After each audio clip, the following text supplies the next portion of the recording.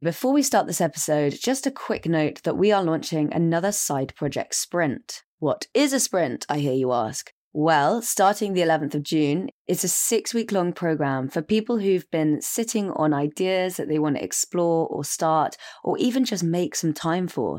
It's a combination of weekly group sessions and weekly deep work sessions. I so often hear from people who have ideas or have started something but then kind of stopped doing it and lost the motivation. Having a supportive community, having a deadline and making a commitment are really the key things that you can do at this stage to get it off the ground. So I hope you'll join. Head to outofhours.org/summer sprint or just click the link in this episode. Even one person standing up, speaking out, saying, this isn't the way it should work. Even if we're dealing with some of the biggest powers out there, huge corporations, huge regulatory systems, those things can be changed. One person can make a huge difference. Welcome to the Out of Hours podcast, the podcast for people who are creating things they think should exist in the world. I'm Georgia Ritter, founder of outofhours.org, a community for people with side projects. I believe that everyone has a great idea, and working on things we care about can help us be more creative, more resilient, and more confident. But there are barriers that stop us from starting. Sometimes time, money, or network, but also self-belief, not knowing where to start and wondering what other people might think. On this show, I'll explore the stories of people who have followed their curiosity, been brave, and started a side project, only to turn it into something much bigger than they ever thought possible. I'll explore the stories of non-profits, businesses, creative projects, and social movements to understand the practical first steps they took, the doors these small ideas can open, and the magic that happens when you start taking your own ideas seriously. Today on the show, we have a very special guest who's somewhat different to our usual guests. He had a side project, but it wasn't a business or creative project, but instead a legal case. His name is Rob Bilott, and he is the lawyer that New York Times described as DuPont's worst nightmare. His story inspired the Hollywood movie Dark Waters, starring Mark Ruffalo and Anne Hathaway. Rob Bilott is a corporate defense attorney, and he took on a small case as a side project to help a local farmer. Expecting it to be a quick job, he ended up working on it for over 20 years, revealing one of the greatest cover-ups in American history, DuPont's Teflon scandal. DuPont was one of the biggest chemical companies in the world, and one of its most popular products, Teflon, made over $1 billion a year. But what customers around the world didn't know is that DuPont were using toxic chemicals to produce Teflon and dumping the poisonous waste in our drinking water. So how was that allowed to happen? Rob Bilott pursued this exact question in what became a very complex legal case. He finally found that the chemicals they were using were unregulated. They were called PFOA. The chemicals were not just in the water, but in our blood. PFOA, a man-made and toxic chemical, is now in over 99% of all living creatures in the world, even polar bears. It's persistent, it lasts forever, and it's been linked to 6 different diseases and birth defects. Rob Bilott has now spent over 20 years fighting for the rights of citizens whose water was poisoned. We talk about how he took on the case, why one of the largest, most trusted companies in the United States was knowingly poisoning drinking water, why no one knew about it, why he persisted over so long, and how this could be avoided in the future. I hope you enjoy. I watched Dark Waters. This is how I first found out about the story, and I was just blown away that something like that could happen to ordinary people without anyone knowing, and that it was just such a mammoth cover-up. I do think it would be useful to spend kind of 10, 15 minutes going through what happened in your words. A hard thing to describe in 10 minutes, but let's give it a go. Well, I've been practicing environmental law for over 31 years now.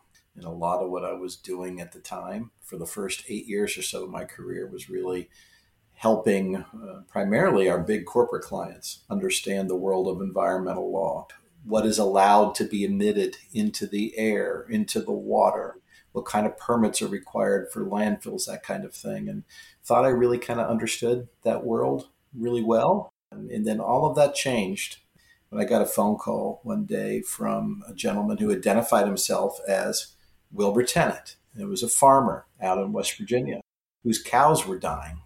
He was convinced there was something in the water flowing through the creek that his cows were drinking that was making the cows sick, possibly even himself and his family sick. And he could see white foam coming out of this landfill. And it seemed like something we might be able to help him with. It's not the kind of case that I typically handled at the time, but it just so happened he was calling from Parkersburg, West Virginia, which was a town that I knew well. My mom and her entire family had grown up there. We spent a lot of time as a kid in the area, family holidays, events. So I really kind of saw that as my hometown. And so when he mentioned he was from Parkersburg, even though it's not really the kind of thing I was doing at the time, I thought, sure, I'll take a look. I should be able to help him out on this. After all, he thought the foam was coming from a landfill right next to his property. And that's what I was helping our clients, our corporate clients do, was get permits to run landfills like that. So I really thought this would be a fairly straightforward, easy matter. And then when I heard that the landfill was owned by DuPont, that made me even more convinced that this was going to be a fairly straightforward, simple matter, because I knew DuPont, even though they weren't a client of ours, they were one of the world's largest chemical companies. They were incredibly sophisticated. I knew their lawyers. They understood this world. They understood how to run landfills.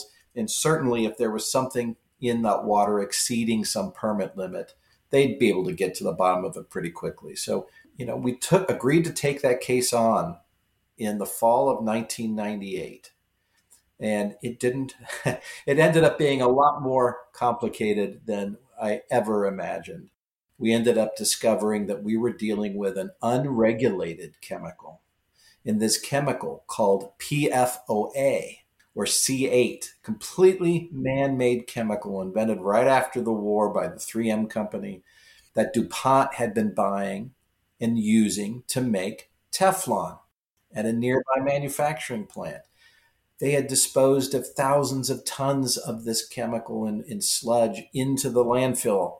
And what we had found out, digging into all of these documents, this chemical was incredibly toxic. It could cause cancer in animals. It was incredibly persistent. It could bioaccumulate, not just in animals, but in people too. All of these studies and documents going back decades showing how incredibly toxic this chemical was, persistent not only in the environment, but in people. But the chemical had gone unregulated because it had predated a lot of the US environmental laws regulating chemicals coming into the market, which came out in the 1970s. DuPont had started buying this chemical in the 1950s, decades before these laws and regulations even came out. So what we saw was here was an incredibly toxic, persistent, bioaccumulative, potentially carcinogenic chemical being used in massive quantities in this plant where Teflon was made, being discharged not only into this landfill next to Mr. Tennett's property where the cows were drinking it in their water, but it was also getting into the air of the surrounding community. It was getting into the Ohio River, which was then being used for drinking water for tens of thousands of people. It was seeping into the ground where it was getting into drinking water wells. Not only was it contaminating the water that the farmers' cows were drinking from, it ended up contaminating, we found out, the drinking water of tens of thousands of people in that entire community. And then when we started digging into that, we realized this went far beyond not only the one farm and not only the entire surrounding community there along the Ohio River, but this chemical and the related class of man-made chemicals we now call PFAS. There's hundreds, if not thousands of them that are these completely man-made chemicals that didn't exist on the planet prior to World War II. They have been used in massive amounts of products all over the world: stain-resistant, waterproof clothing, carpeting, fast food wrappers and packaging, firefighting foams, cosmetics, dental floss, you name it. And that these chemicals weren't just used in one plant along the Ohio River. They were used in manufacturing operations all over the world. These products had been used all over the world for decades. This contamination went worldwide.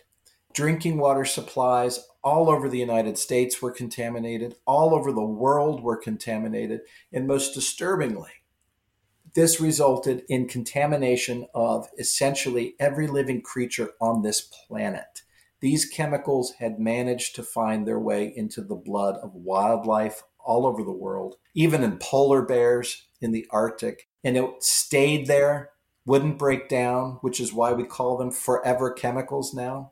But they also got into human blood and ended up essentially contaminating almost every person on the planet with these chemicals. So now we realize what started as one farmer coming to us in one small town ended up revealing unprecedented global contamination of the environment and humans with man-made chemicals that have now been linked with an incredible array of different diseases, including cancers, immune impacts, and even potentially the decreased effectiveness of vaccines. While we're dealing with a worldwide pandemic, we have chemicals coursing through our blood, in our water, in our environment that have these kinds of impacts. Yet most of the world still doesn't realize this has even happened or the severity of the harm that these things cause. So over the last several years, I've been doing what I can to try to raise awareness of these issues, including through the film Dark Waters, the documentary The Devil We Know, and my book Exposure, everything we can do to help get this story out so that regulators, the public, we can start taking steps to protect people. It's so important for people to realize what was going on at the time of this. DuPont had a reputation for being an incredible employer, having great health and safety records. You go through at least 1 million pages of documents. You know, there are various chapters in the book where you say like, and they gave me 300,000 pages of things to go through. I just think it's worth emphasizing the barriers that are there that make it people feel powerless in these situations. When he first came to you, William Earl Tennant, he had basically been ignored by a lot of people before he found you. So he was ignored by the Division of Natural Resources. Local lawyers were all afraid to get involved because DuPont was such a big employer. It ended up with him doing his own autopsies. In the film, it's amazingly portrayed, these massive stacks of VHS cassettes with all of his evidence. When you met Earl, what eventually convinced you to take it on? Because it was a turning point in Earl's story that someone believed him and were willing to pursue the case. What convinced you? You know, when I first heard the story from Mr. Tennant, I was skeptical. I had a hard time believing that something like what he was describing would really happen, that a company like DuPont would do something of that nature. But when I sat down and looked at the videotapes, as you mentioned, for example, in the film Dark Waters and in the documentary, you see the actual videotape that Mr. Tennant took. Those are his actual films. He not only had those videotapes, he had stacks of photographs. You could see the photos. You could see the white foam. When I went out to visit the property, I could see how he maintained the property, how he understood how to take care of animals. And so when I got the report back from the team of US EPA and DuPont scientists that had been told to go out and look into what was happening with the cows. And that report came back and said, well, the farmer, in so many words, simply doesn't know how to raise animals. That's when it really started to red flags started to go off, that maybe something else is going on here, because this simply didn't track what I was seeing, the actual facts of what was happening there. And particularly when I started going through the documents we got from DuPont. And you're right. I mean, at this point, it's been millions of pages. I mean, the litigation continues to this day. It's been over 20 years of document review and pouring through these materials. And again, as I saw the facts for myself, as I saw on DuPont documents with DuPont letterheads, their own sampling results, their own scientists, their own lawyers confirming these things, that this material was there, that it was toxic, that it shouldn't be in the water. And seeing that for myself, realizing if somebody simply looked at these facts, if they took the time to do what Mr. Tennant did and go through the documents, if they took the time to see what I was seeing, they would see this as well. And I started with a letter trying to lay all of these facts out to the U.S. Environmental Protection Agency. And that helped jumpstart the regulators looking into this. Then through court filings and briefs, I tried to go through the legal system of making this information available, trying to make this information available to the scientific community as well. And what we started to see after all of these years working, starting to realize a lot of these folks work in silos. The scientists tend to only look at certain information and they present it a certain way, and they tend to only speak to other scientists. The same thing happens with lawyers. We tend to file our briefs in court and the other lawyers look at it, but the scientists don't see that. Or the lawyers aren't looking at what the scientists say. And then you have the legislators and the regulators who are in their own world. And so really trying to find, how do we bring a complicated story like this, one that involves a lot of science, a lot of different legal issues, but impacts everyone. Everyone is exposed. Everyone, is at risk because of exposure to this. How do we effectively bring this story out in a way that everybody can see these basic facts for themselves? You mentioned this point where you wrote the letter to, was it the regulatory body? Correct. That you sent the letter to? There's a great part in the book where you kind of lay out with loads of detail why someone might be tempted to take a settlement over a trial. The tenants decide to take a settlement after 3 years. It could have been really tempting for you to just leave it there. You've got the settlement, which is what you set out to do. You've written the letter. A lot of people would just go, I've done what I can and I'm just going to wash my hands of this. And I think there are so many points in your story where you could have left it there. The impact that you had came from the fact that you just kept going. The fastidiousness and the attention to detail, that was the thing that was absolutely essential. And I was curious, on that journey of just pushing and pushing and pushing for so many years, was there a point when you felt close to just giving up and focusing on your family and focusing on your main caseload? It's been a long journey. And as I mentioned, it still continues. And we've got some new litigation that we're still pursuing on these same issues. But always in the back of my mind, there was the voice of Earl Tennant, saying, people need to know what happened here. This needs to stop. We need to find a way to get this information out. And as the more information I saw, and the more I realized the scope of what we were dealing with here, the more I realized this was a massive public health threat. And we couldn't just sit back and hope that everything just worked out. I had seen enough to know you have to keep pushing this on all these different levels. You have to make sure that the scientific community understands and has access to all of the data. You have to make sure that the regulators actually have all of the data and not just what is being fed to them, on one end of the spectrum. You have to make sure that the public understands what's happening. And that in the court system, the actual science makes its way in and is able to actually be seen by the juries and by the courts. So it's always been in the back of my mind that we have got to keep going to make sure that the full scope of this health threat is recognized, because this is a worldwide problem. We can't just sit back and assume, well, everybody understands this, that, oh, yes, people will jump on this and take care of it. What we have to realize, here was an incredibly persistent bioaccumulative carcinogenic toxin that has been out there in our environment, in water all over the United States for decades. And it's only just now starting to be regulated, only because people have been insisting on making sure it happens.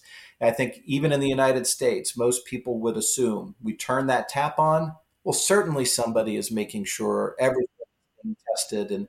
And what we've learned through this process is there's relatively only a small number of chemicals that are even tested for in the water. Just getting us to the point where we start looking for these, has been an incredibly difficult process. So I think what keeps me going is knowing that finding these new ways to get this information out is working. People are starting to learn about this. We are starting to have these conversations. It's been frustrating. It's been a slow process, particularly as we were waiting for the independent scientists to finally confirm what we had been seeing in the documents for decades, that this chemical posed a health threat. I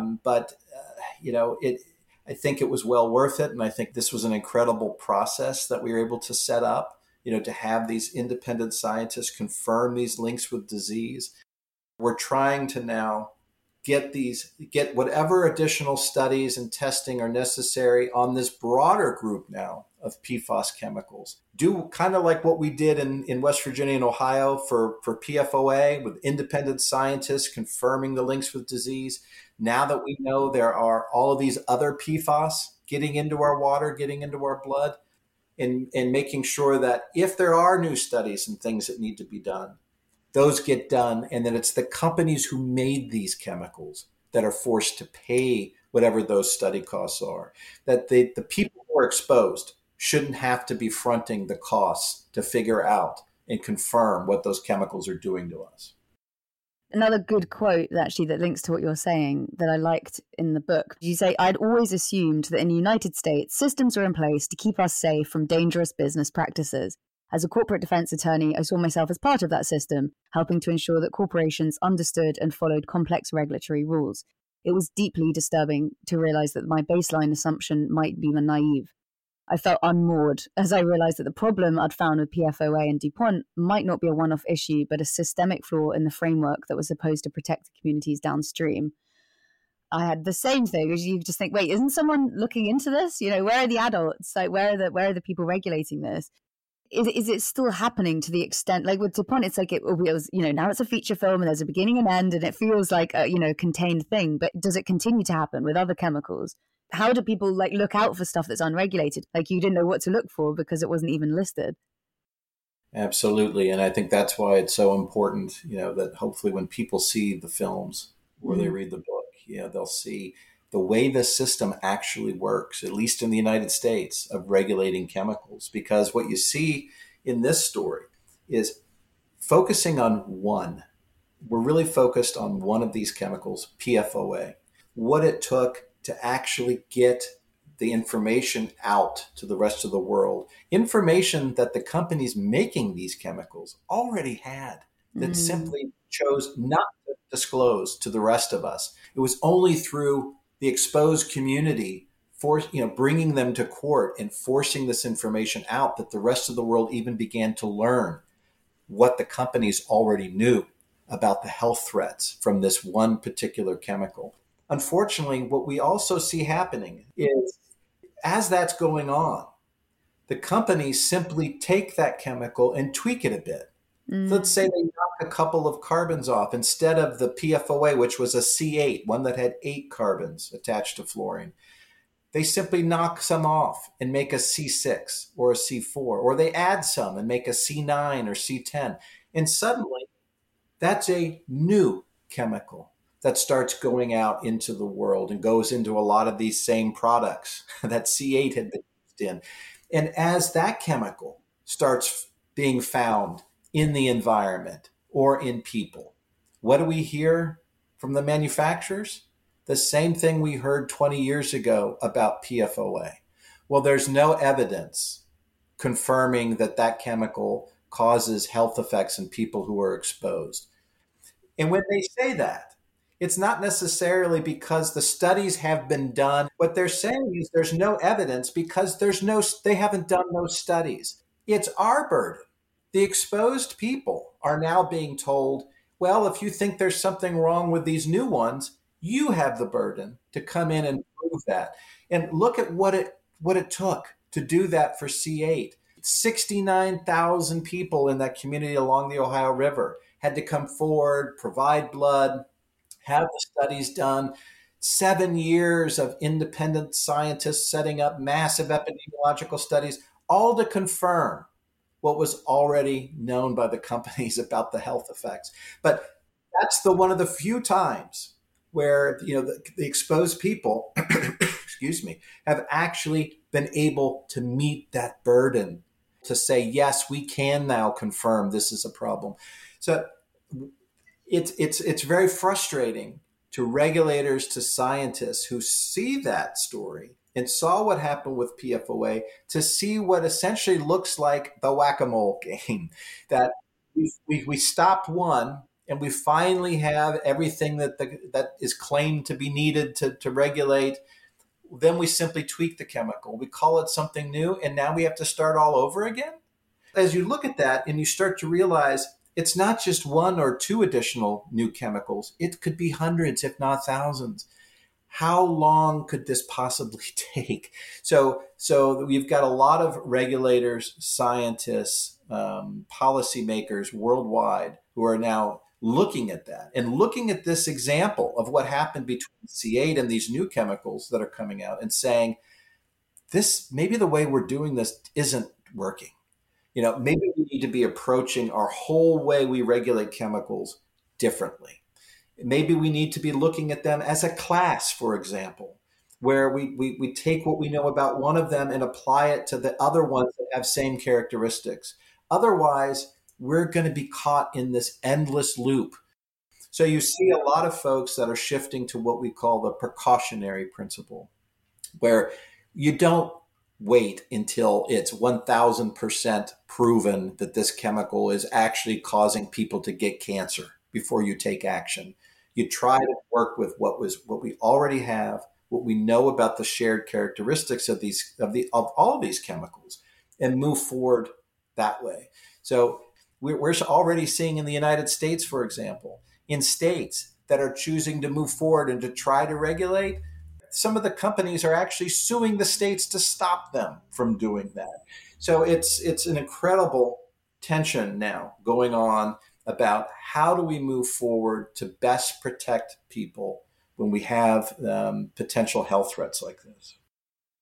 Feels like from what you're saying, society is kind of weighted in the interest of business versus citizens. And it feels like one solution to that on a really practical basis is what you said, which is grouping the chemicals. Another one you feel like could be, if you come up with a new chemical, you need to apply for a license to use it. Is that in conversation, or would that be completely unfeasible? Yeah. At least in the United States, we have a federal law called the Toxic Substances Control Act that came out in the late 1970s. And really, and I'm kind of oversimplifying here, but its whole purpose was to require certain types of tests and data to be done on new chemicals before they go out onto the market. Like what we do with drug testing, right? Somewhat similar, yes.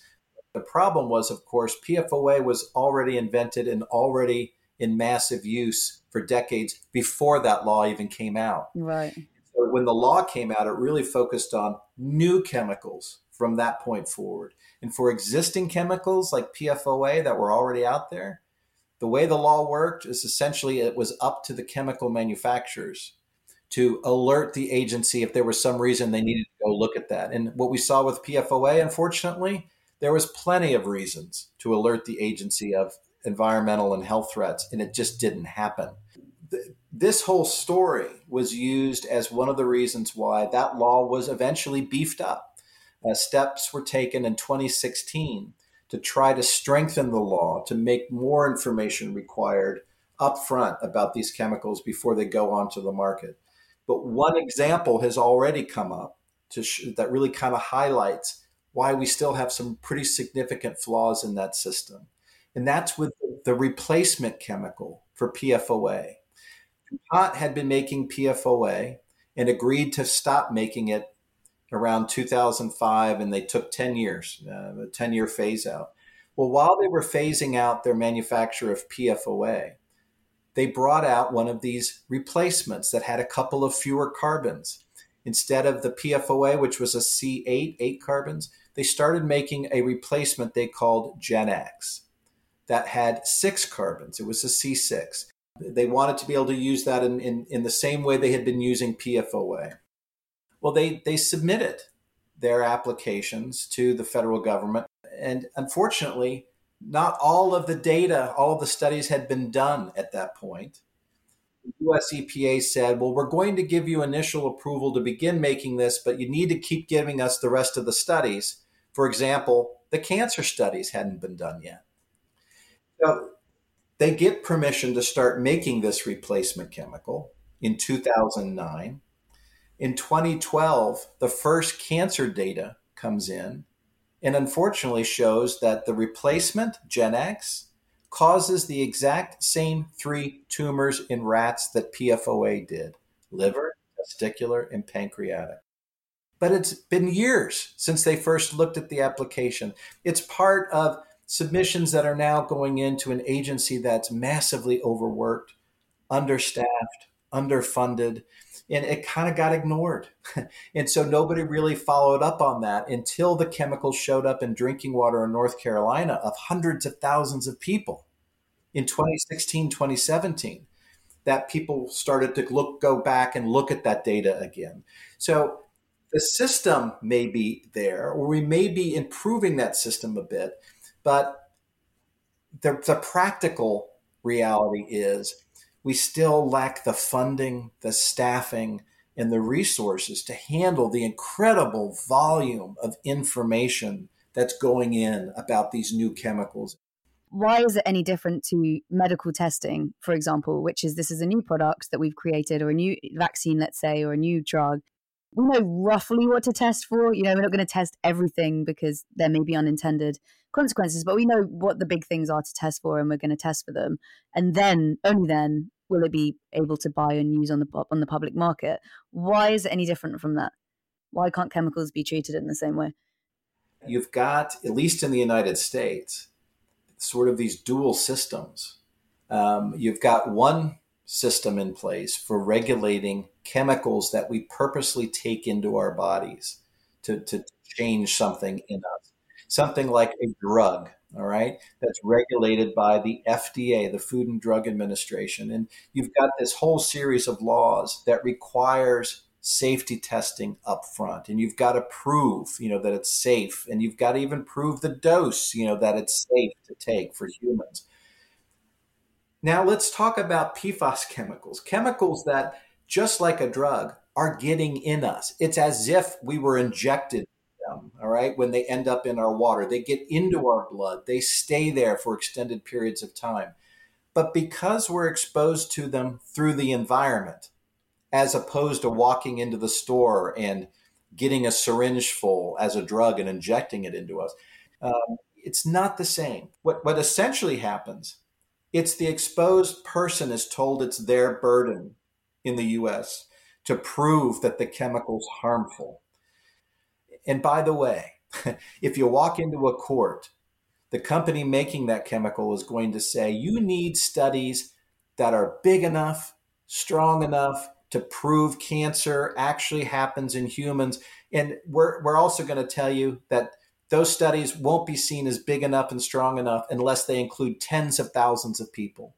And that can cost, $100 million to do. So the exposed person is confronted with a burden in the court system that's almost impossible to achieve. One thing I think is interesting when thinking specifically about the DuPont case is it's easy to look at that and say, this is an evil corporation who don't care about anything but profit. They're greedy. It's easy to go down that route. And I'm curious, when you look at how this happened, they did all this research internally. They found links to birth defects. They found this stuff and they're sitting on this material. Yet they continue to pump out Teflon. They continue to, and I think it was over $1 billion, that product line, right? So they had a lot to lose. But is it accurate to say the thing that drove this and the thing that allowed this to happen was greed? Or do you think it was something else?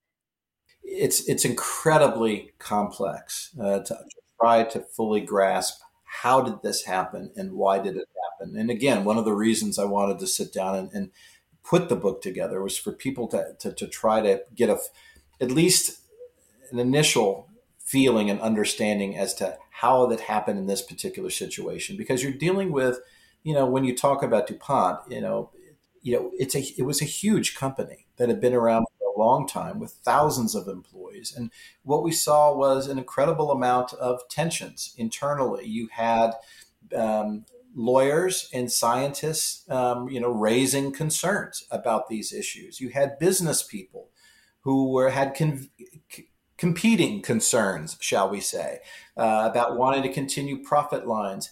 And you had this kind of overlay of that whole phenomenon being what was going on the regulatory side and the legal side, with the fact that the chemical wasn't, quote, regulated, and concerns about the company incurring costs, for example, to put in filtration systems and to do these things if it wasn't regulated and wasn't required. So you have tension.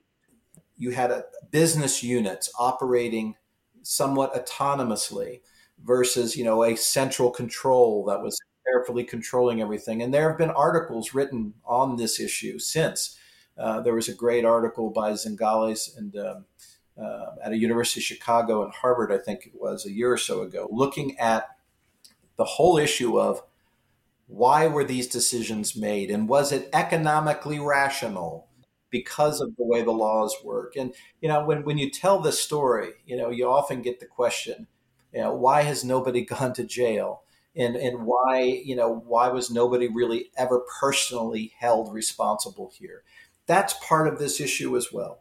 When you go into court, you have the ability to get money damages or to have the court order that something be done. You don't have the ability to prosecute for crimes. That's the kind of thing that's done by the government. All right. So it's the government that needs to make those decisions. And it's very difficult, and it's very uncommon, that individuals within companies are held responsible for these kinds of decisions. That goes into this as well. Should there be improvements to our systems to have increased deterrence, to make it less attractive to make decisions like this? You don't want people to be able to just simply make a cold economic decision. What's the likelihood if I get caught? How much will we have to pay in fines or settlements versus how many millions or billions can we continue to make in the meantime? So there's a lot of discussion going on those issues right now as well, which is terrific. One question is, are individuals actually responsible for this? Or was it a situation where, as you say, the corporation was so large that it spanned over such a large period of time? It was almost a case of like diffused responsibility where so many people were part of it that it was difficult for anyone to make an impact or a decision, or do you not take that role? Do you think it was specific individuals that were responsible for this happening? Well, like as you see in the film, there was a point in time where we had the top person at DuPont, their CEO, their chief executive officer, who was showing up at annual shareholder meetings or in public making statements to the effect that there was no evidence that suggested there was any harm from this chemical. And one of the reasons we took the deposition, was to make sure that this individual actually did see all of these internal documents, that he wasn't being shielded from this information, that information was flowing to the top. So by the end of that deposition, he had seen all of those studies and he had seen that information. If a company is ordered to pay a huge judgment in a lawsuit, that money is coming from the company or from the shareholders. It's not coming from an individual's pocket.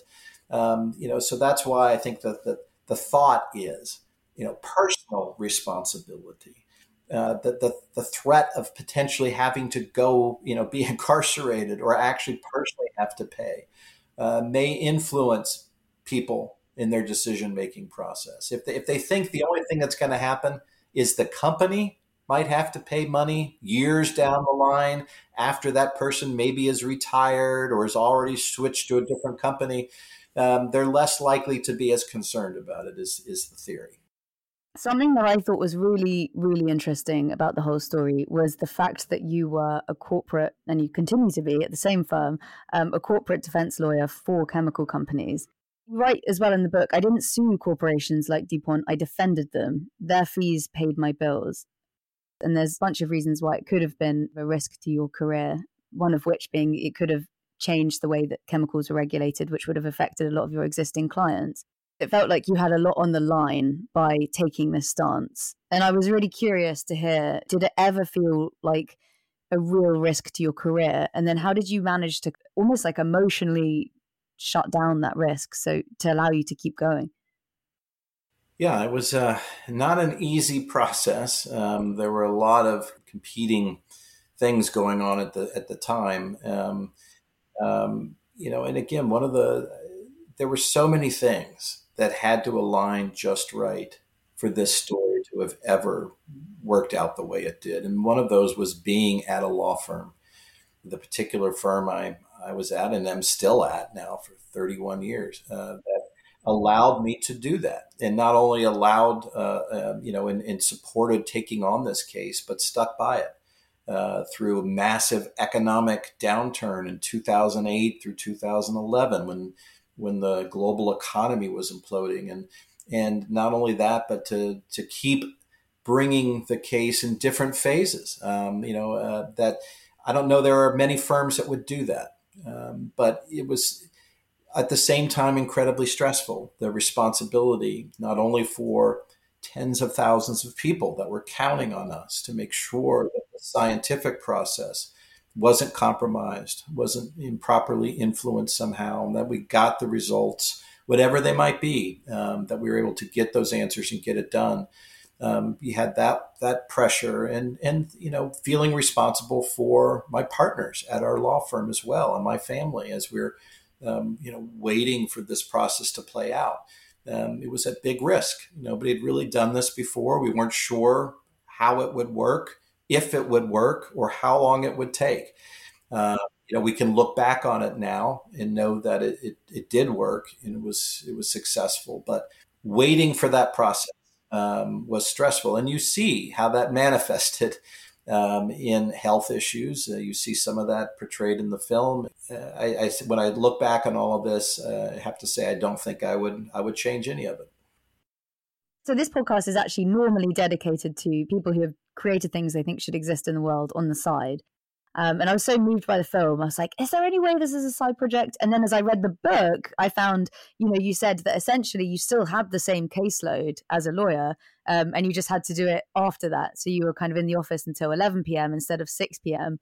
Yeah, in fact, when we first took on the case for Mr. Tennant, I kind of viewed this as this would be sort of on the side. This was a small project, for one family there in West Virginia, and it should be a fairly straightforward, easy thing to do. And I maintained my full workload, with our corporate clients and everything else, until it slowly transformed over the years, and sort of took over what I was working on for the next decade or 2 decades. So, but it certainly, when it began, was something I thought was going to be sort of, as you put it, on the side, and something that was going to be a small project that wouldn't really take me off the path that I was already on.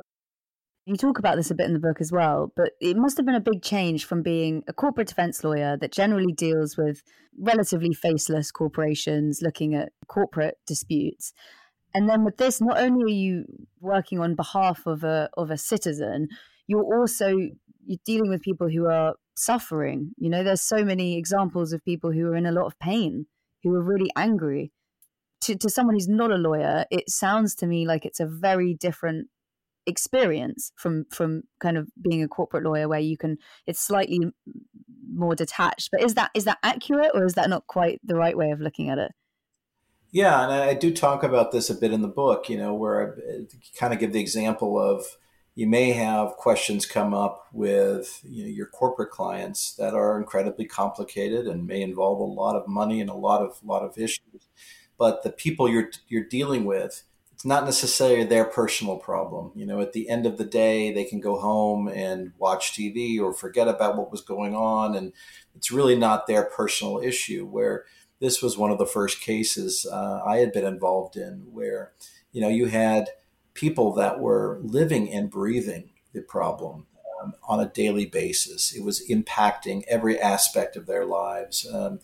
And we're really looking to me for just an incredible additional layer, so to speak, of assistance and beyond what I had typically been doing, and found it incredibly rewarding as well.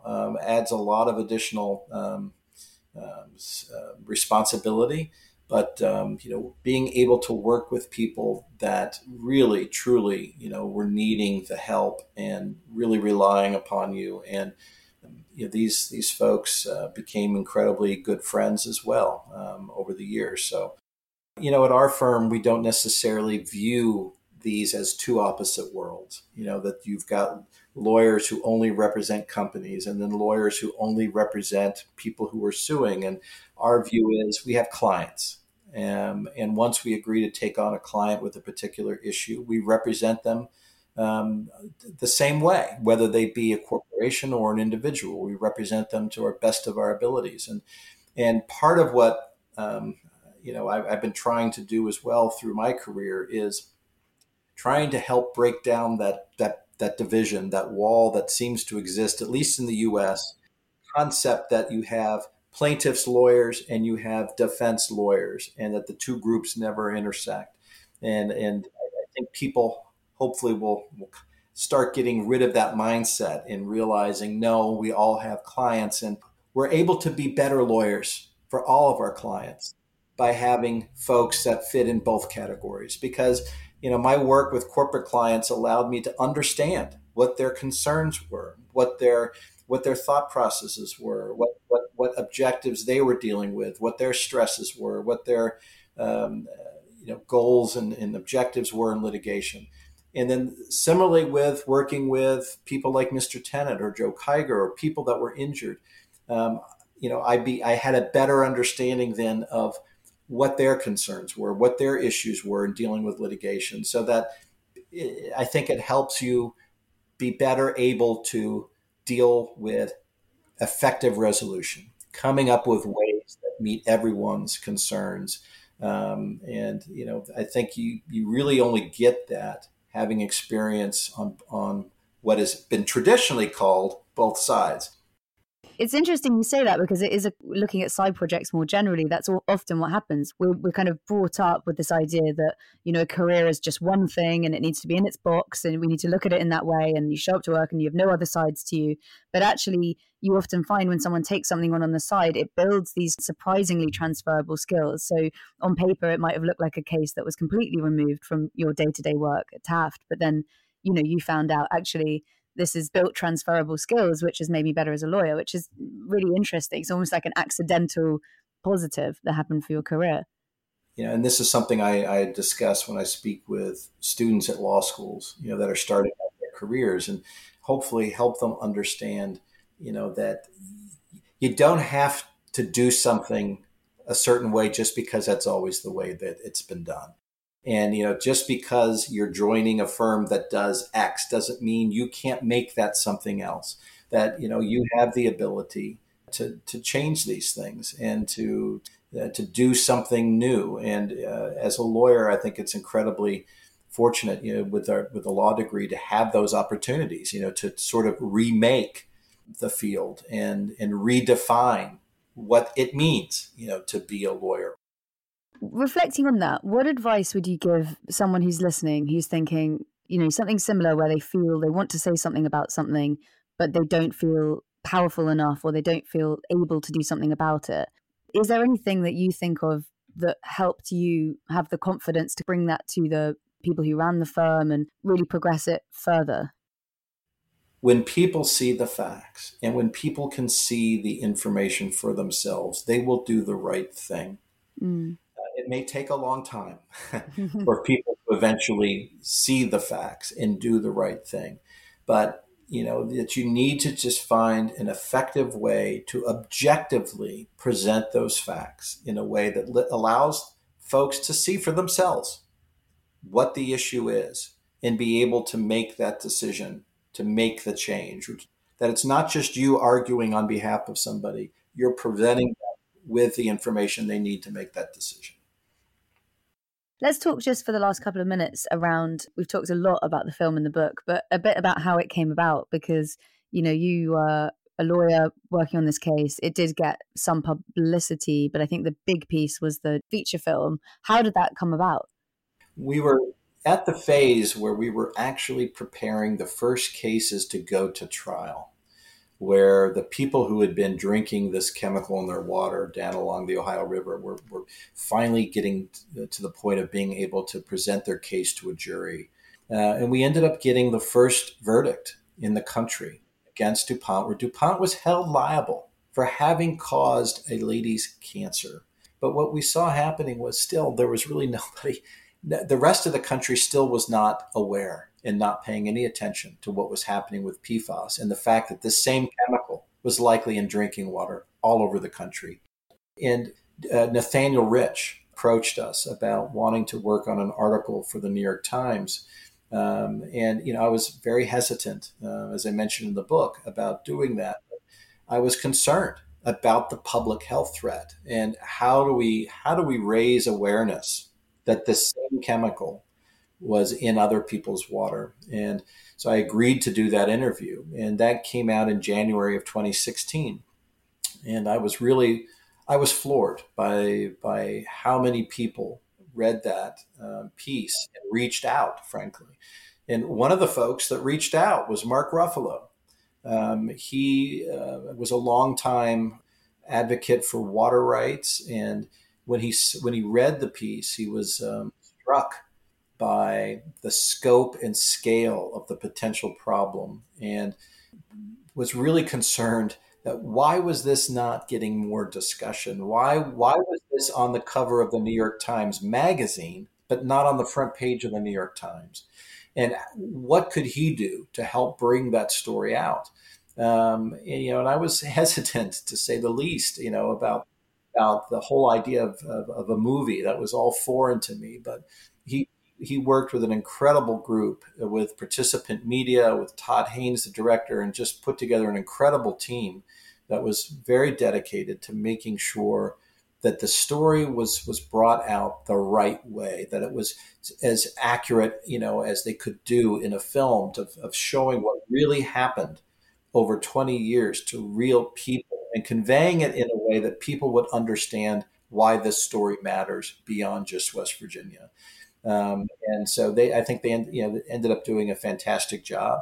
Couldn't have picked a better group, a better team of people. And it didn't end with just the film. Participant was able to develop a social media program that launched with the release of the film, was able to start helping raise awareness worldwide of the forever chemical problem.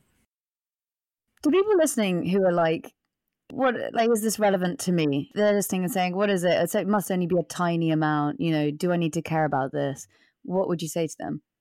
PFAS chemicals, these man-made per and polyfluoroalkylated substances, they may be chemicals that we can't pronounce, that we can't see, we can't smell, we can't taste, but they're everywhere. They've been in so many products that, frankly, our entire environment is contaminated. We've got them in our blood. And as you say, you may have people who say, so what? What does it matter that they're out there, that they're in our blood? The concern is what the scientific community has found out about these chemicals.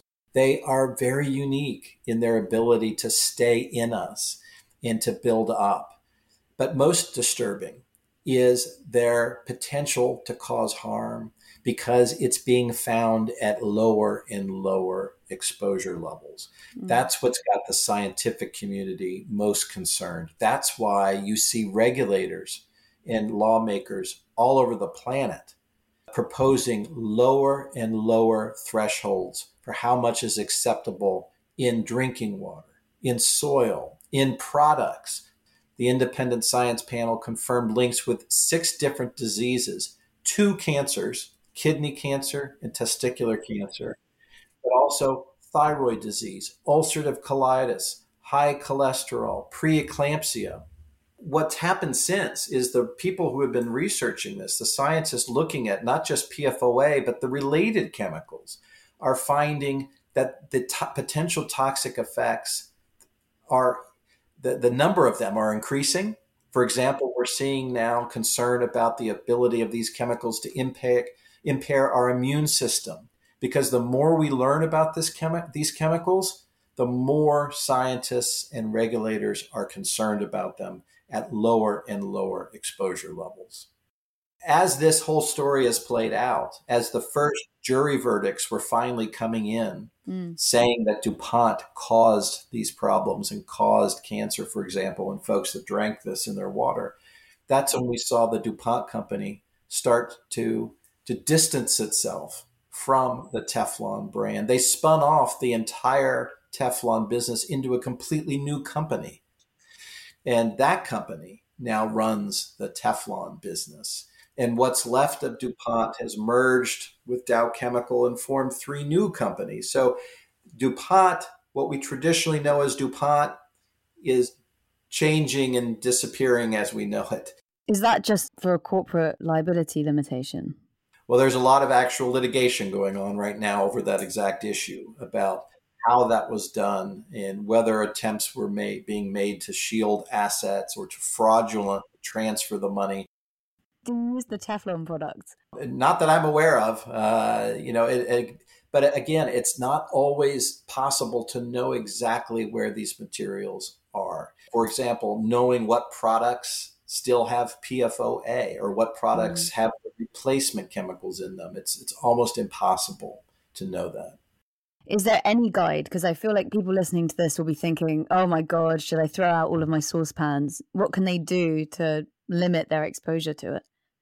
There are some great organizations out there working right now to try to compile information for consumers who want to be able to take steps to minimize their exposure and want to know which brands do or do not have these chemicals.